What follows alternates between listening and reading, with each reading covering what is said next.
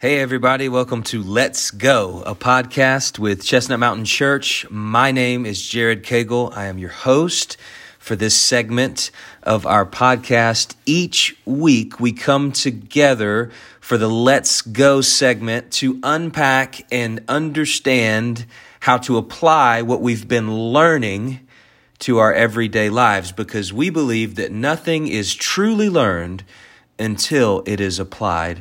And so every Sunday, every Wednesday, even maybe there's more environments through the week where you're learning something.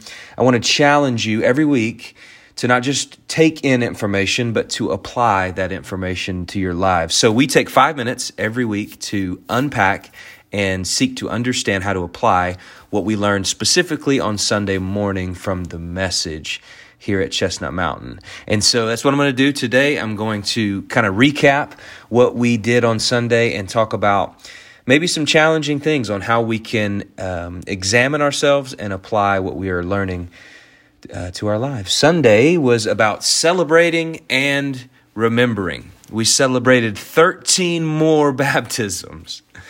Wow, 13 more testimonies of how Jesus has forgiven and redeemed. We can never grow tired of celebrating new life in Christ. Brian has been encouraging us every week. Don't grow tired. Don't stop praying for God to continue to move in this season. We've seen so much life change, so many baptisms, so many professions of faith, and we are seeking for God to continue to move as he has, and even more. And so Pastor Brian led us back to a place of remembrance on Sunday, remembering what Christ did for us, remembering who we are because of his sacrifice. We thank him for what he has done, and we respond by following and living for him.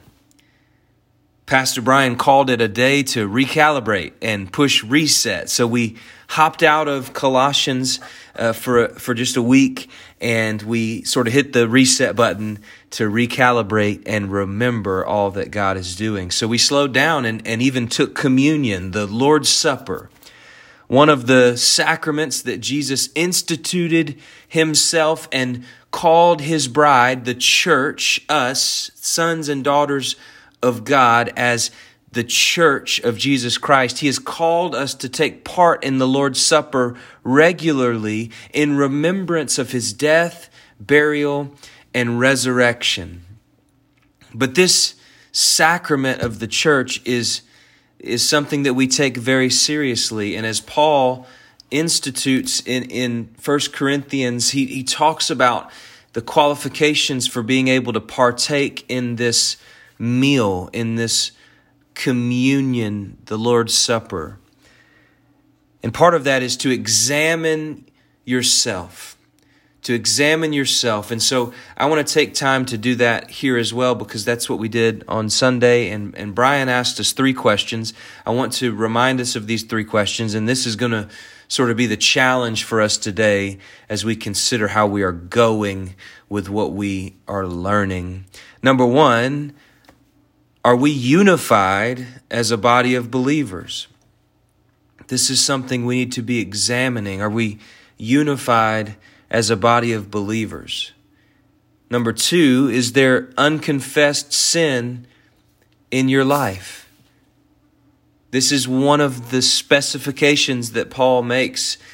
Do not come to the Lord's table. Do not come to the Lord's Supper if there is any unconfessed sin in your life. We don't go to a priest in hopes that he can go to the Father on our behalf and make atonement for our sins anymore. No, we don't do that, because we have a great high priest in Jesus now, who is the mediator of a better covenant, and he has gone once and for all and made atonement for our sins. But that doesn't mean that we don't come to him confessing our sins. He has not only encouraged us to do that, but he's commanded us to do that.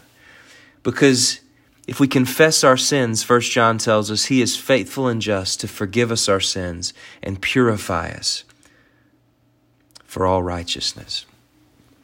The third question that we need to be examining ourselves with ultimately is, can you proclaim Jesus as the Lord of your life? Can you proclaim Jesus as the Lord of your life? Do you proclaim him as Lord of your life? Do you live out your days as a follower of him as Lord of everything and Lord of your life? The reality is today, wherever you stand, with God, with Jesus, with church, wherever you stand in your faith, there is no room for there to be no response. He himself, Jesus, because of what he's done and who he is, begs a response, not because he needs one in order to be glorious. He is glorious in and of himself, but he is so glorious that there's no room for us to not respond to him. And I want to challenge you to take a step today from wherever you are. Take a step toward him. We believe no matter where you've been, no matter what you've done, just like the story of the prodigal son, the Father is still pursuing you, and he's made it possible for us to take a step toward him. So if you have any questions about that, I would love for you to reach out to me, to any of us here at Chestnut Mountain Church. We would love to talk with you through that.